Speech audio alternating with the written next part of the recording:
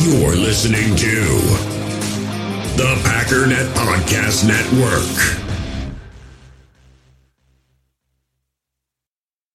The Giants of New York took on the Packers of Green Bay.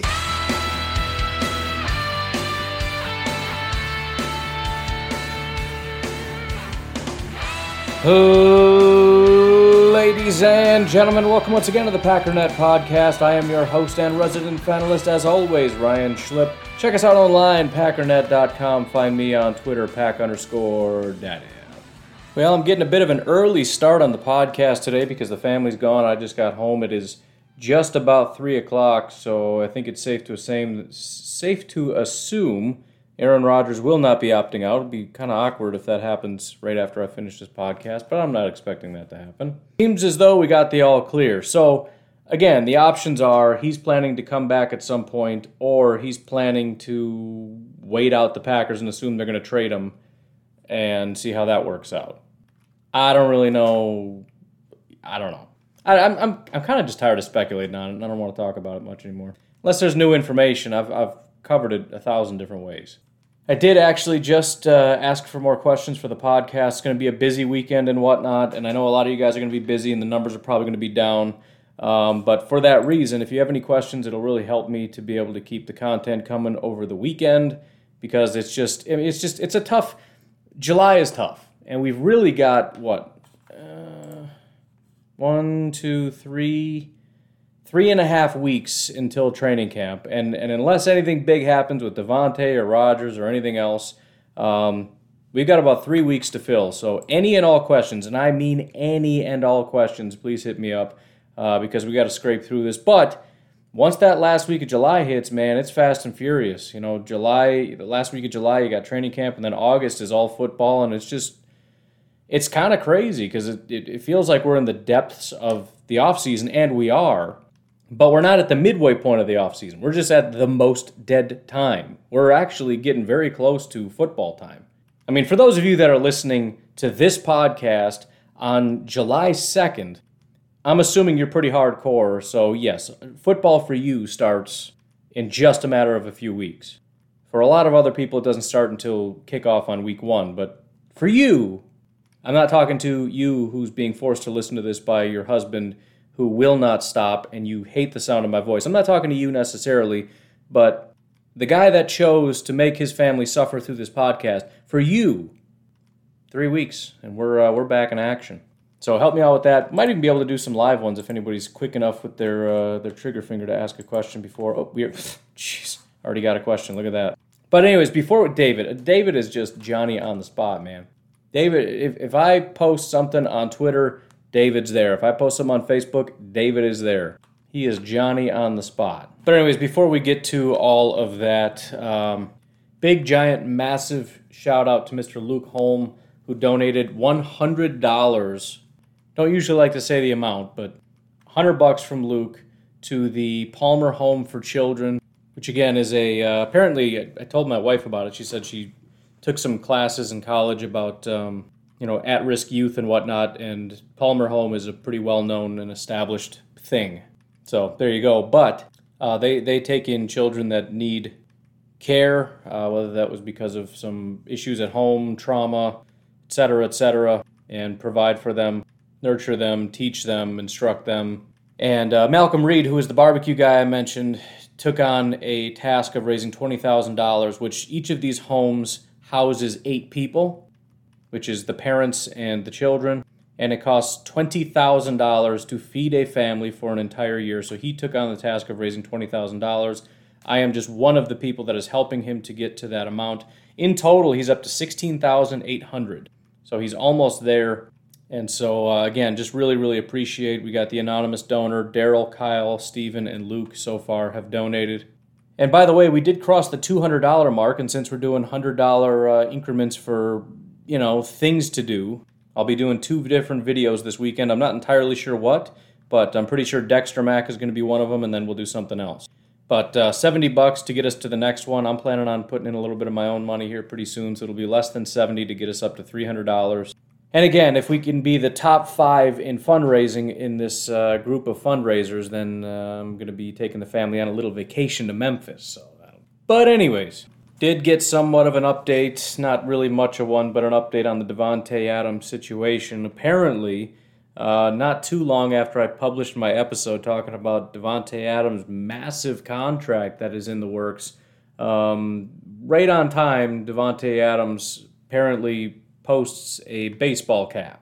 For the old folks in the room, cap means basically you're full of it. Not really sure why, don't really care to find out. Now, there's really only two ways to... my first question is that really him? Which I assumed it was because, people that know better were the ones posting it. But once you establish that it really happened, there's one of two things is going on. Number one, he's saying, nope, there are no conversations. Now, and that's to varying degrees. There could be zero communications, or it could just be that it's not really close. The other way to look at this, and it's the way that I choose to look at it because it's less drama and less depression, is that he's saying, no, we're not talking about highest paid wide receiver in football. That's not where the negotiations are at all.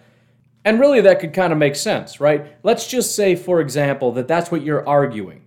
Let's just say that you're Davante Adams, and you and your agent have been fighting and scratching and clawing, saying, I should be the highest paid, I should be the highest paid, I should be the highest paid, and the Packers are like, no, dude.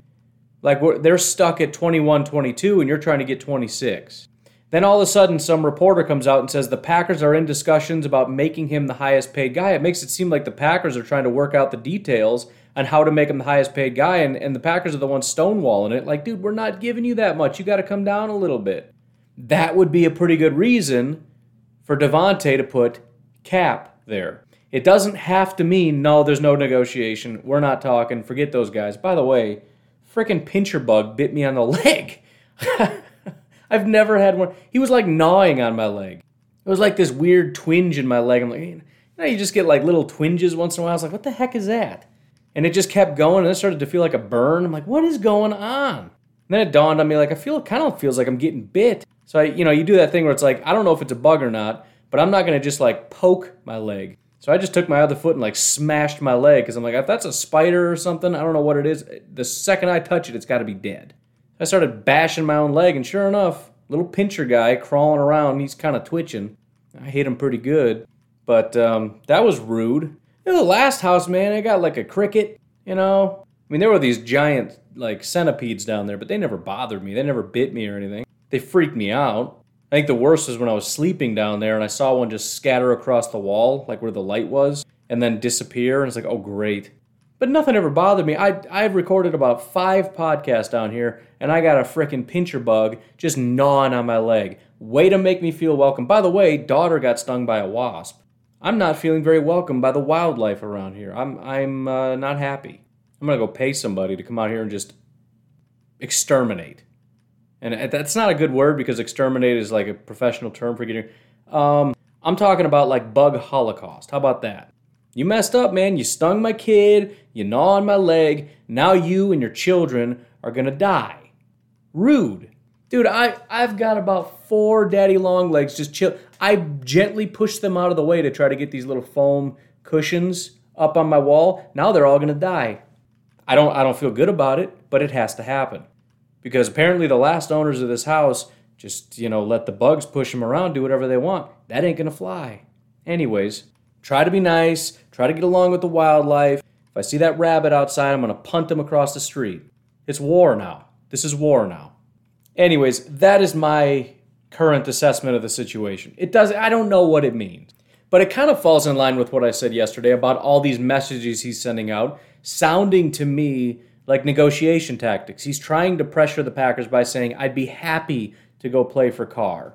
I would be more than willing to move on. And he throws out the whole, I'm a Packer for now, but we'll see what happens thing. Technically I'm still a Packer, which is sort of throwing a bone, but it's also a backhanded bone, if that makes you can't have a backhand. You could. Now I'm picturing like a skeleton slapping somebody. That's not really accomplishing much.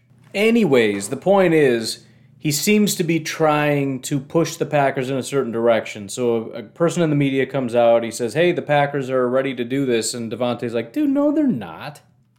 That's where I'm at with this. I don't think he just blasted on Instagram, yeah, I'm leaving. I don't think that happened.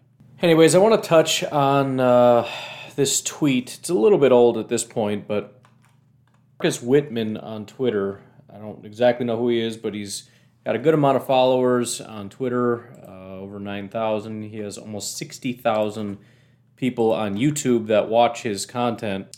And he went on Twitter and said if Aaron Rodgers went to the Broncos, that would be the best roster that Aaron Rodgers has ever had, ever. He went on from there to, apparently the question was asked, well, would it be the best receiving core he's played with? And that's when the big tweet came out.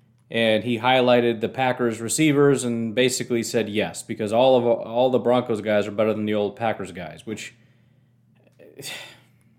But somebody posted the picture of Aaron Rodgers with probably the deepest wide receiver group ever. I've mentioned before that the Packers had a number 5 wide receiver in Randall Cobb.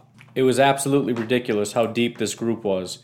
He says Sutton was better than Greg Jennings, Jerry Jeudy's better than Nelson, Fant is better than Finley was. KJ Hamler is better than Cobb. Tim Patrick, who I have no idea who that is equal to James Jones, which is funny because he makes fun of somebody else for not knowing how to spell. He spelled it James Jomes.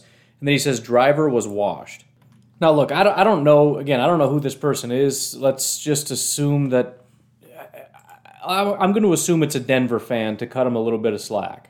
Because then you can at least say that he's being, and again, if a Bears fan wants to say that Justin Fields is going to be great, he's got every right to say that a Bears fan is going to be great, or that a Bears player is going to be great, because it's just what you do when you're a fan. But the fact that he's talking about the 15-1 Green Bay Packers, one of the greatest offenses that we've seen in football, is less talented than the 5-11 Denver Broncos, and the only difference is Aaron Rodgers. The only difference. I'm so unbelievably sick of that stupidity. I'm so unbelievably sick of it. It's ridiculous. Can you please explain to me how the Packers won 6 games in 2018 with Aaron Rodgers at quarterback? Explain how that happens if Aaron Rodgers takes a pile of crap and makes them 15-1. And why didn't they go 15-1 every year with the number 1 offense? Because it's not all Aaron Rodgers, you stupid peep. And it's Packer fans, too, that do this. It's just Rodgers. It's just he's never got... That's the retort when you say he's never got any help. What about this guy, this guy, this guy? Oh, they're all crap. It was all Rodgers. Okay, explain to me then why they went from 15 down to 11 down to 8. Why do they get worse? Why have they never been that good ever since? Why has the offense never been that good since? Including 2020 when Aaron Rodgers won the MVP, they didn't score as many points. Why is it in 2018 they went from 6 wins to 13 wins? Mr. Negative continue. It's so funny. He just recently said because of the whole Rodgers versus Love thing, Aaron Rodgers could get 8 wins in his sleep. They won 6 games in 2018. Why? Mike McCarthy and Matt LaFleur are irrelevant. The weapons are irrelevant. The offensive line is irrelevant. The defense is irrelevant. The running backs are irrelevant. It's all Aaron Rodgers. It's so stupid. You have to be so mentally challenged to believe that Aaron Rodgers is 98% of this offense. You have to be brain damaged. It's so stupid. It's painful. That you even have to reduce yourself to even addressing these things. How in the world? And then the delusion on the other side that the Broncos are so unbelievably good that if Aaron Rodgers was there, they would have been 15-1, scoring 560 points. But of course, it would have been better. Because remember, Sutton is better than Greg Jennings, Jeudy is better than Nelson, Fant is better than Finley, KJ Hamler. Now remember, I'm a huge KJ Hamler fan. I wanted the Packers to draft him. He was trash. He was garbage. He was one of the worst wide receivers in football. I had to eat that and own that. But at least I ate it and I owned it. This guy will not. He says he's better than Randall Cobb in 2011. Are you out of your mind? Tim Patrick, still don't know who he is, equal to James Jones. And Driver was washed. He says, got to remember, Aaron developed all these guys. That's so stupid. What do you mean developed them? Then he goes on to brag about the defense. Hey, dummy. 5-11. 4th in your own stupid division. 25th in points allowed. 21st in yards allowed. This defense is garbage. What are you talking about? Because he goes on to say, not to mention defense with the emoji with the crying tear. Like, I'm laughing so hard I'm crying. What defense? Your defense sucks. Well, we didn't have Von Miller. Whoop-de-doo. The year before, 7-9, 10th in points. You're not top 5. You're not top 3. You're not the number 1 defense. You're 10th and 12th in yards. That's basically average. I don't know if you know, there's 32 teams. If you're 10th, you're top 3. If you're 12th, you're pretty much mediocre. In 2018, the defense was 13th and 22nd in yards allowed. It's not that good of a defense. The Packers last year were 13th and 9th. Nobody says the Packers have a good defense. Nobody says that except some Packer fans. That's it. Nobody cares about the Packers defense. It was equivalent to the Broncos. Yeah, but in 2011, the Packers defense sucked. 19th in points. It was worse. It was bad. It struggled a bit, aside from being number 1 in interceptions. But, I mean, they had their struggles, no questions. But the absolute insanity of it. So, I mean, we can get into the nuance of how all this stuff played out and go on to the one-to-one comparisons. But do you know where the Denver Broncos ranked in receiving via PFF? Just in receiving now. Because remember, all we need is a quarterback. All we need is a quarterback. We've got elite wide receivers. Okay, let's just look at wide receivers then. Where did PFF rank your receiving group? Were you first? No, that was the Vikings. Were you top 5? Nope. Titans, Bills, Chiefs, and 49ers. Sorry. Top 10? Nope. Texans, Bucks, Raiders, Packers, and Seahawks were in the top 10. Top 15? No. Browns, Chargers, Falcons, Lions, Saints. Sorry, not quite. Well, they got to be top 20. Elite! This would be the best group of receivers that Aaron Rodgers has ever played with. Of course they're in the top 20. Nope. Colts, Dolphins, Rams, Cardinals, and Chicago Bears. Well, I mean, they're not bad, so clearly they're at least in the top 25. Nope, sorry, Cowboys, Bengals, Panthers, Jaguars, and Giants. Ah, shucks. But you know what? They were in the top 30. They ranked 29th. The only teams that sucked more at the receiving position, Washington football team, Jets, and Eagles. That's it. So let's look at these comparisons in a side-by-side comparison, all right? He flat out says Sutton better than Greg Jennings. He also likes to play this stupid game where sometimes he says 2011, sometimes he doesn't. So he's looking at the overall. Why does he want to look at overall? Because Greg Jennings was probably pretty dominant in 2011. So he says, well, overall Sutton was better. But Judy, he wants to look specifically at 2011, right? So he's playing these games, not going to play those games. So Courtland Sutton has only played 3 years. I like Courtland Sutton. He had a rough rookie year, but in year 2, he kind of broke out, had an 83 overall grade and 1,100 yards. That's pretty solid. In 2020, he played 1 week. That's it. So we've seen 1 year of Courtland Sutton. We don't really know, but you're going to tell me that he's flat out better than Greg Jennings because of 1 year. Greg Jennings had 4 years in a row of over 1,000 yards. Nearly 5. He had 989 yards in 2011. It's possible that Courtland Sutton can have a better career than Greg Jennings, but it's not super likely. He played 7 years for the Green Bay Packers. He had 70 overall grades from 2007 through 2014 when he had moved on to Minnesota. He did have 180 overall grade. Jerry Jeudy over Nelson is hilarious. Jerry Jeudy has played 1 year. He had a 65 overall grade. He had a 64.8 receiving grade, 28.5 drop grade. I wonder why. I wonder if it has something to do with the fact that he dropped the ball a lot. I don't know. Maybe. Let's take a look. Oh, yeah. 12 drops on the season. 12. He had a 60.3 passer rating when targeted. 856 yards and 3 touchdowns, 12 drops, 60 passer rating when targeted. Contested catch rate, 41%. That's it. That's better than Jordy Nelson. And he tries to say, well, yeah, in 2011. Sorry, 2011 was one of his best years. It was graded as his 3rd best year. He had 1,300 yards and 15 touchdowns, tied for the most touchdowns. What in the heck are you talking about? It's just ridiculous. It's so absurd. It's ridiculous. I'm optimistic about the Detroit, I can't even think. The Denver Broncos. I've said I think they could just be a quarterback away. I like the defense. I like mostly the potential of the receiving group. This is stupidity. So I'm listening to his video. I don't want to even listen to the whole thing, but he did basically retract the Jordy Nelson thing. But again, he doesn't have any information. He just tweeted stupid stuff. He didn't even look it up before he tweeted it. But he then goes on to say, I think it's close between Courtland Sutton and Jordy Nelson. Courtland Sutton and Jordy Nelson. Jordy Nelson was one of the top receivers in the NFL for many years. Courtland Sutton is not even talked about. And again, I think he's underrated.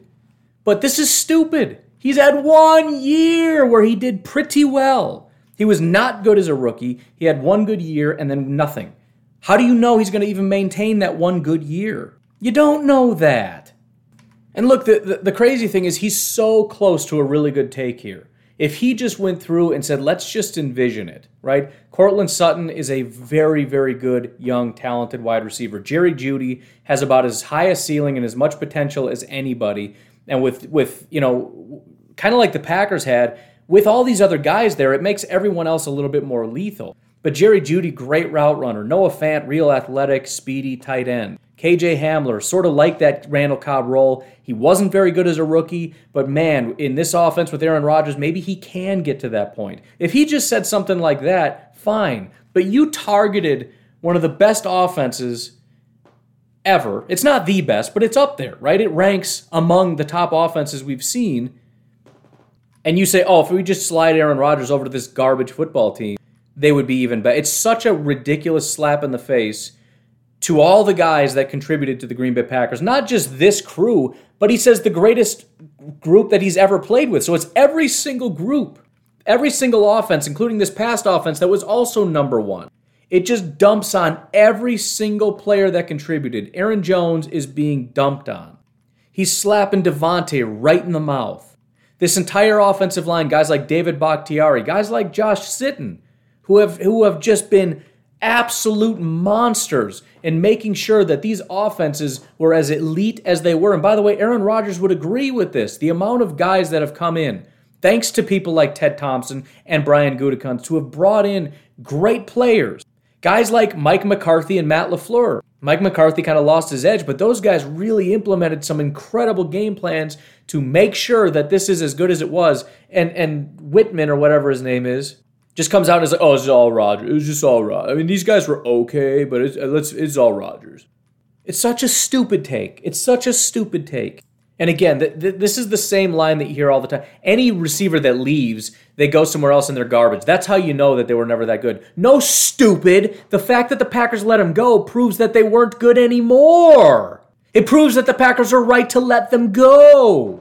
We saw Jordy Nelson start to slip the year before they let him go, and you can see that on PFF, and he's even citing PFF and playing stupid like he doesn't know. I just said that he continued to be good in Minnesota before he officially fell off. Jordy Nelson, let me just read the grades to you so you understand this. Let's start in 2009. 76, 74, 85, 75, 86, 86, 82, 68. 68 was his last year with Green Bay, and they let him go off to Las Vegas. He had a 70 overall grade. He did better with the Raiders than he did in 2017 with the Packers. Well, they didn't have Aaron Rodgers. Look, okay, let's try this again then, because you won't stop with Greg Jennings. Starting at his peak in 2009, 75, 77, 72, 73, 71, 53. The drop-off came in 2012. Right, 80, 75, 78, basically. So he's hovering in that range. And then in 2012, he drops down to a 72. That's the lowest he's ever been graded since his rookie year at a 63. So they let him walk to Minnesota, and he maintained that level. He didn't fall off when he went to Minnesota. His grade in 2012 with the Packers was 72. In Minnesota, it was 73, 71. He maintained that range. Then he went to Miami and completely fell off, 53 overall grade. He didn't fall off after he left. He fell off in his last year in Green Bay. The Packers moved on from him, and he stayed down at that lower level. And again, the Packers have historically been very good at getting rid of guys the year before they fall off. Look at Mike Daniels, same thing. Why would you let Mike Daniels go? He's still a good football player. He leaves, he goes somewhere else, he's not very good. That's not because he's elite with the Packers. The Packers are just right that he doesn't have it anymore. It's another tired trope. Well, when guys leave, then they're no good anymore. Okay, explain all those tight ends that came in that were just worse by the time they got here. Why did Jimmy Graham not get better when he came here? Why did Martellus Bennett get worse when he came here? Jimmy Graham got worse when he came here. Jared Cook got better when he went to New Orleans. Aaron Rodgers doesn't magically make you elite. Leaving Aaron Rodgers doesn't magically make you terrible. The fact that people want to compare, 2009 Greg Jennings with 2014 Minnesota Vikings Greg Jennings and say, see, he was an 80 in 2009, then he goes to Minnesota, he's a 71. You're missing the entire gradual decline and ultimate fall off in 2012, and the fact that, again, in Minnesota, he stayed at that level, that lower level with Minnesota before he officially completely fell off. If the point is, if they still had it, the Packers wouldn't have let them go. Same with Randall Cobb. Well, Randall Cobb left, and then what happened? Dude, Randall Cobb fell off in 2015. He was with Green Bay through 2018. He had 3 really good years, 2012, 2013, 2014. So in those years, his grades were 79, 78, 84. He dropped off to a 68. He had a slight rebound to a 74, and then in 2017 and 2018, 64 overall grade with 600 yards and 4 touchdowns, and then a 60 overall grade with 300 yards and 2 touchdowns, and the Packers said enough. He went to Dallas, and then he went to Houston. So what do people do? Oh, look, he goes to Dallas, and he's no good anymore. And then he goes to Houston. Now, look, he can't do anything anymore. Burr, burr, burr, burr, burr, burr, burr. Actually, he had a 70 overall grade with Dallas, which is better than he was in 2017 and 2018. And with Houston, 71 overall grade. That would rank as one of his better years after 2014, his second best year he's ever had. So it's not true. It's not true that these guys are elite football players. The Packers are just stupid and they're like, I hate good football players. And they cut these dominant wide receivers and then they go leave and they're just terrible because they don't have Godgers throwing to them. That's not the reality. That's not true. That's not what's happening. That's revisionist history. That's nonsense. It's stupidity. That's not real. But anyway, so then he swapped him because he's like, okay, well, we'll put Nelson against Sutton and say that Nelson's better, but it's close. No, it's not. Then he swaps and puts Greg Jennings with Jeudy, and he says, Greg Jennings was fine, but he wasn't that good. Jeudy is definitely better. No, he's not. Now, Jeudy has a ton of potential, and he may become better. That's fine. Jeudy was not good as a rookie. And the fact that you're comparing a subpar disappointment of a wide receiver to Greg Jennings and saying Jeudy is better is stupid. And I get that you're getting a ton of attention, right? You're getting a ton of attention. You're probably growing your channel. You're growing all this stuff. There's no press is bad press kind of thing. This is stupid, and it makes you look and sound stupid. And essentially he says, well, obviously he would just make him better. Again, that's so dumb. Aaron Rodgers would come in and just make him better, right? He would just make him not drop 12 passes. That's what would happen. Oh, I can't handle it. By the way, if you have drop issues, Aaron Rodgers doesn't throw to people he doesn't trust. If you can't catch the ball, he's not going to get the ball. He just won't even look at him. Now, he does say that Fant is better than Finley and goes on to say Finley was always a better concept than he was an actual player. And that's true. And I've been saying that on this podcast for a long time. People go back and talk about how elite Finley was. No, he wasn't. Again, every single year I remember hearing, this is the year, this is the year, this is the year. He's so talented. He has so much potential. This is going to be his big breakout year. And it never really came. The problem is that doesn't mean he was bad. In his 6 years, he had 1 year in the 70s, 2 years in the 80s. Noah Fant has played 2 years. His highest was a 71.2 overall grade. He had 673 yards and 3 touchdowns. That's not that impressive, right? 2011, Jermichael Finley had 800 yards and 8 touchdowns. That's just 2011. Now, that is his most amount of touchdowns, his second most amount of yards, but even in 2009, when he had an 82 overall grade, which is higher than Noah Fant, 845 and 5 touchdowns. And again, I'm acknowledging he never met his full potential. He never did. He had drop issues and all kinds of stuff. He never really quite reached his full potential, but he was better than Noah Fant. Noah Fant, exact same situation. He was taken high. He was expected to be this elite prospect. He had a really, really, really, really bad rookie season, 52 overall grade.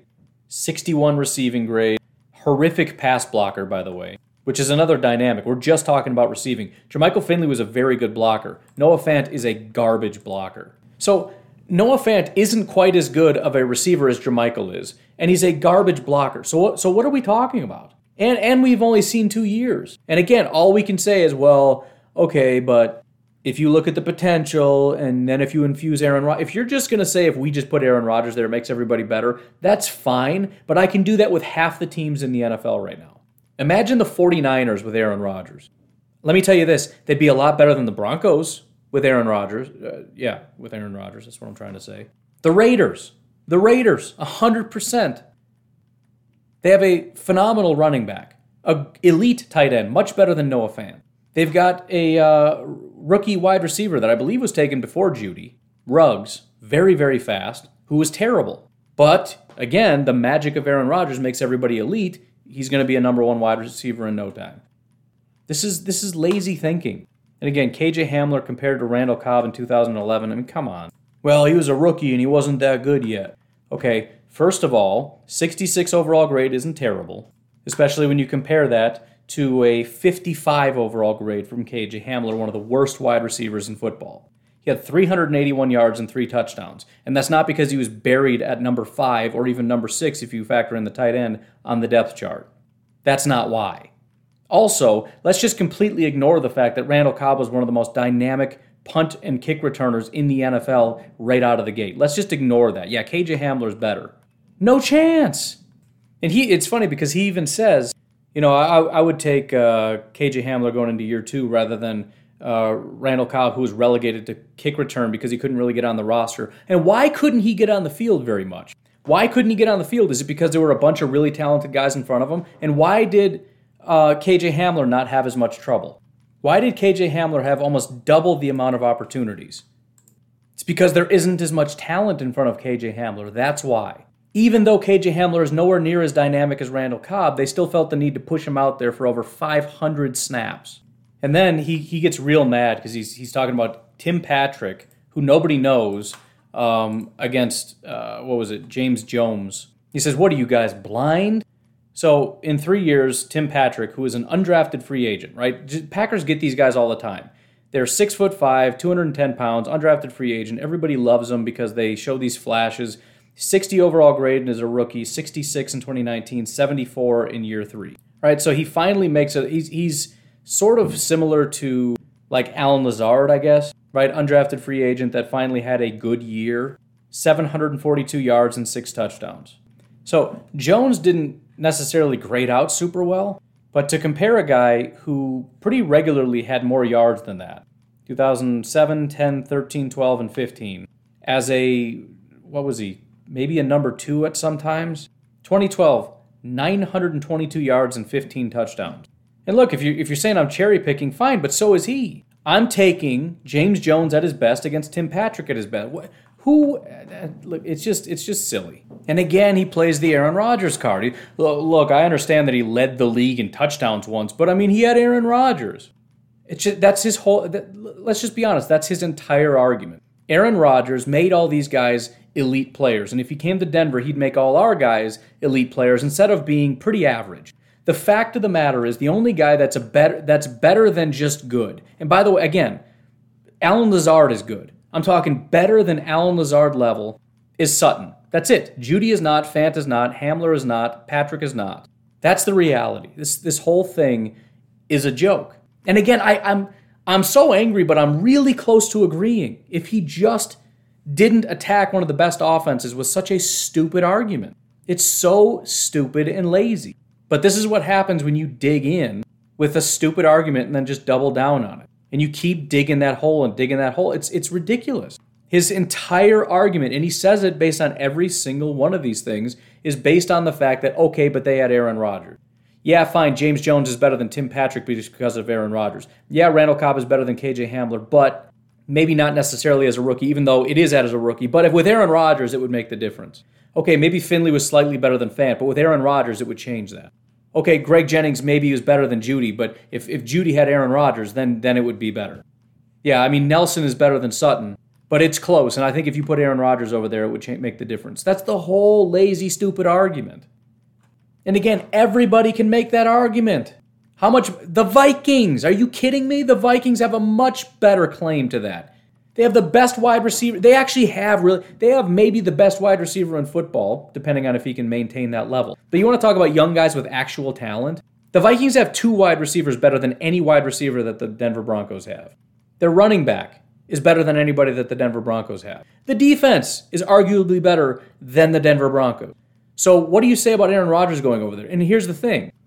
Is that roster going to be better than any roster Aaron Rodgers has ever played for? No. But it's going to be really freaking good if he went to the Vikings. And they'd be better than the Packers, and they'd be better than a lot of teams, and they'd have a real shot at winning a Super Bowl. That's a reality. Same is true for the Raiders. Same is true for the Broncos. Same is absolutely true of the 49ers to varying degrees. But here's the thing. The Broncos are low on that list.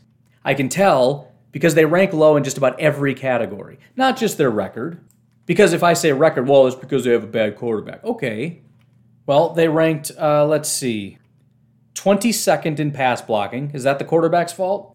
29th in receiving, which is hilarious. Is that the quarterback's fault? 11th in rushing. Not bad, but, whatever. 28th in run blocking. Yeah, that right there is the best Aaron Rodgers has ever seen ever, except almost every year that Aaron Rodgers has ever played football. If you don't include any year ever that Aaron Rodgers has played football, this is definitely the best he's ever seen. Come on. It's silly. It's just stupid. Anyways, I guess we better take a break here. Again, please remember to check out the Palmer Home. You can find that on Twitter and Facebook. Just go there and find the Facebook group. It'll be the top post. Go to my Twitter. It'll be the top post. Or just reach out to me directly. If you don't feel like filling out all that paperwork, you can send me the money directly. And I will send 100% of that over to the Palmer Home with your name, your designation as the donor, and we can do it that way. If you want to support me personally, patreon.com/pack_daddy. Why don't we take a break? We'll be right back. In the hobby, it's not easy being a fan of ripping packs or repacks. We get all hyped up thinking we're going to get some high-value Jordan Love card, but with zero transparency on available cards and hit rates, it's all just a shot in the dark. Until now. Introducing Slab Packs from ArenaClub.com, the only repack that provides real value, a complete view on all possible cards, and clear hit rates for each one. Now when I buy Slab Packs on Arena Club, it finally feels like I know what I'm getting. And honestly, the best thing for me and my son is the fact that we're kind of novices into this. When I walk into a card shop with my son, and a card says it costs $40, kind of just taking his word for it that that's a good value. So I appreciate the transparency on grading, as well as just getting excited about seeing what you could potentially get.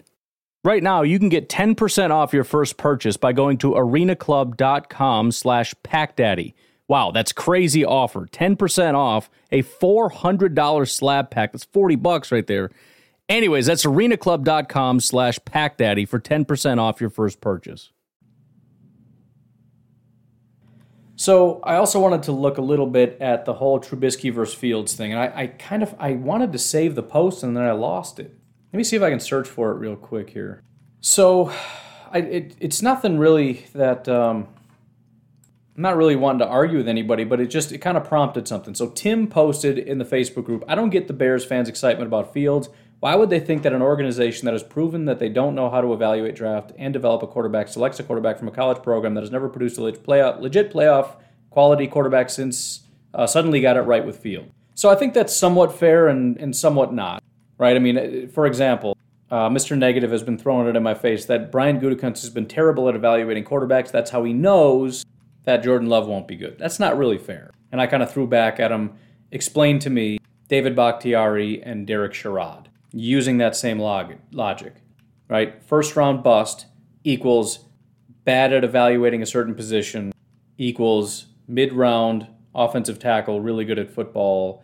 So, wait a minute. Sometimes you hit, sometimes you miss. That's it. And if you take enough swings, sometimes you get lucky. Jeremy went on to say that all indications point to him being pretty good. Could he have gotten it wrong? Sure, but maybe they did get it right. So that's pretty much where I stand on it. Right? I don't know. He seemed pretty good in college. I kind of disagree with the first sentence a little bit about all indications point to because, I mean, look, if you're a first-round pick, all indications are that you're going to be awesome, and the fact of the matter is most of these guys are not going to be awesome. But, yeah, it could go either way. Jeff kind of, and this is where a lot of people want to point to a difference. And so I just wanted to look at it, but Jeff goes on to say Fields was an excellent college quarterback and is projected to do quite well in the pros. Fair, but slightly misleading. He said he's going to be the best the Bears have had in a long time, which, given the low bar, it's possible, but it's certainly not a guarantee. And then Brandon says he's vastly different than Trubisky, which I don't necessarily find to be true. And again, we'll look at. Says he is much more accurate than any of the aforementioned names were in college. And then he says don't helmet scout, which is a fair assessment. So anyways, look, the bottom line is I think Bears fans are silly for being overreacting and saying, I know he's going to be good. But it's what you're supposed to do when you're a fan. But I also think people are kind of being ridiculous by saying, they're going to be garbage because the Bears picked them. So let's just look right now at Trubisky versus Justin Fields. Because I think there's a little bit of misremembering about Mitch Trubisky because we all saw him be really terrible. It kind of reminds me of the Brett Favre situation, right? People forget how elite Brett Favre was because of how things ended, right? He ended terribly. His stats were not as good, and then obviously there were the off-the-field thing. And so people see him as just kind of a goof that, at one point threw a lot of touchdowns or something. No, he was one of the best. And although it's fair to make fun of the Bears for missing so badly on Mitch Trubisky, it's unfair to act like everybody knew that he was going to be trash and that he wasn't actually that good in college. That's not reality. Now, I will say, if I had to pick between the two, I'm taking Justin Fields. Outside of, helmet scouting, I'm taking him. But the biggest reason, and if you read the scouting reports, this is what most people said. There were two major critiques of Mitchell Trubisky. Number one, we didn't really get a chance to see a lot of him in college. 2016 was really his only year where he played a ton. But his last 2 years, his grades in college, 91.2 and 88.5. Justin Fields, 3 years, and he started 2 of them, 90, 91, and 93.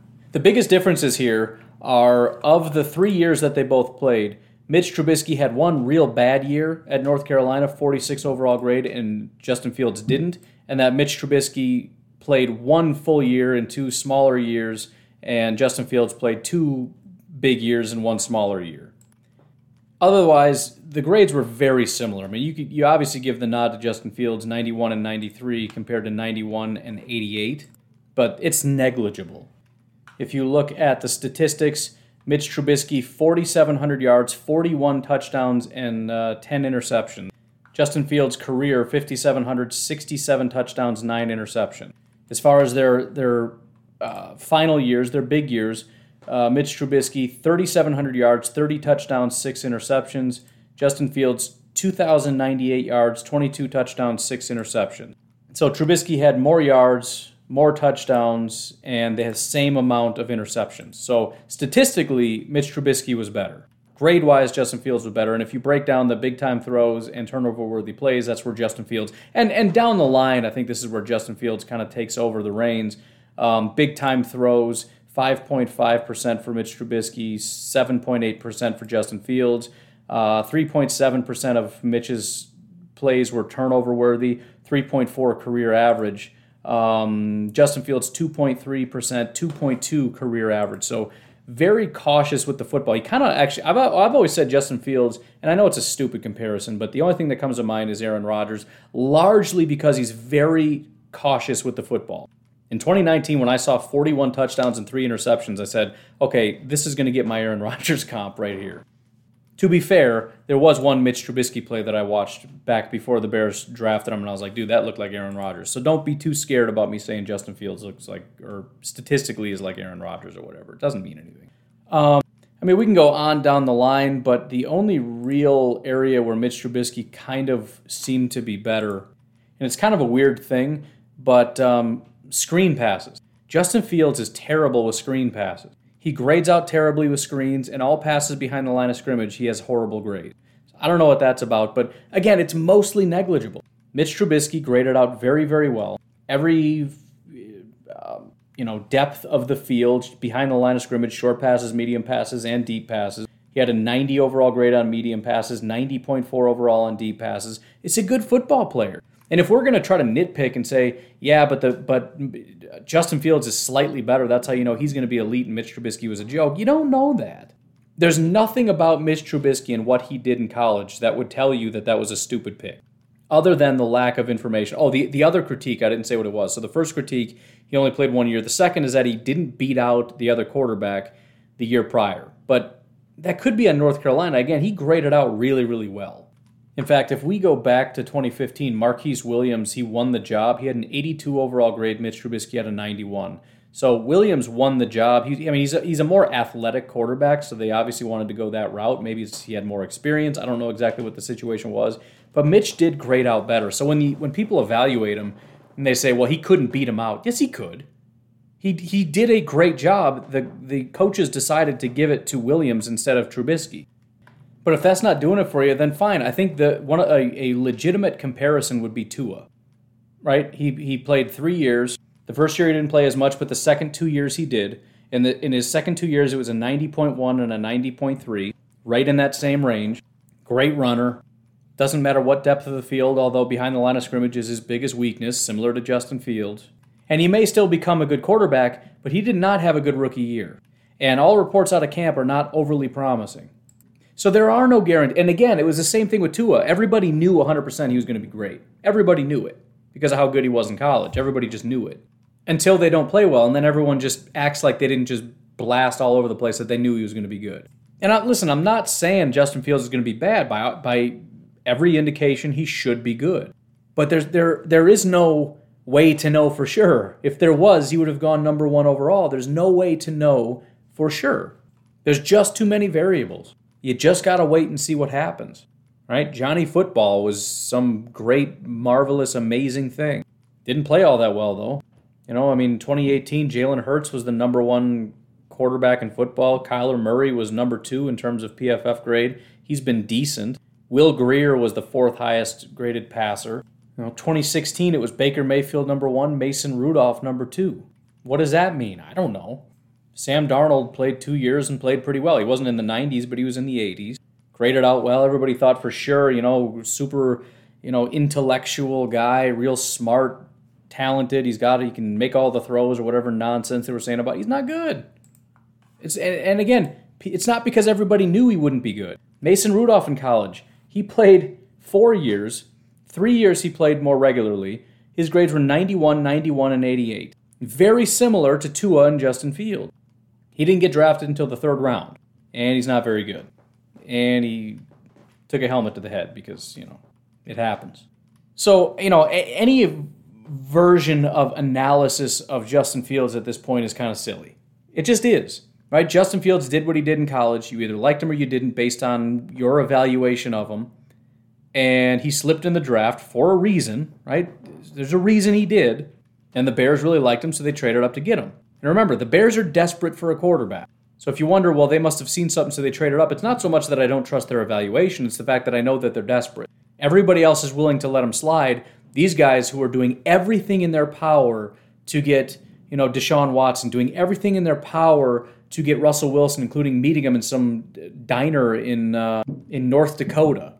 Doing everything in their power then when that all falls through to get Andy Dalton, including promising him to be the starter because they're so desperate to just get anybody.